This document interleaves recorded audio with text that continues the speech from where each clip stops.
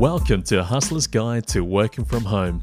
Work better from home with awesome tips by awesome thought leaders.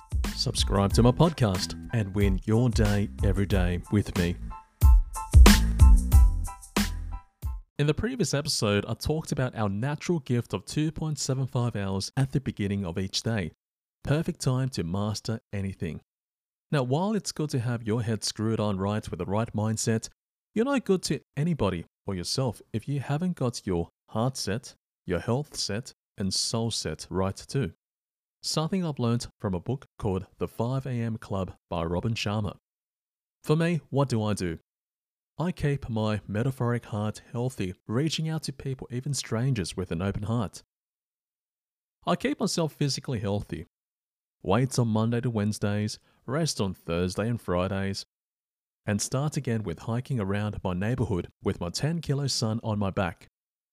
For my soul set, I write words in my blue book that help keep me centered on who I am. Right now it's embrace, notice, and wonder. And chocolate. We're all different. How do you maintain your heart set, health set, and soul set while keeping the right mindset?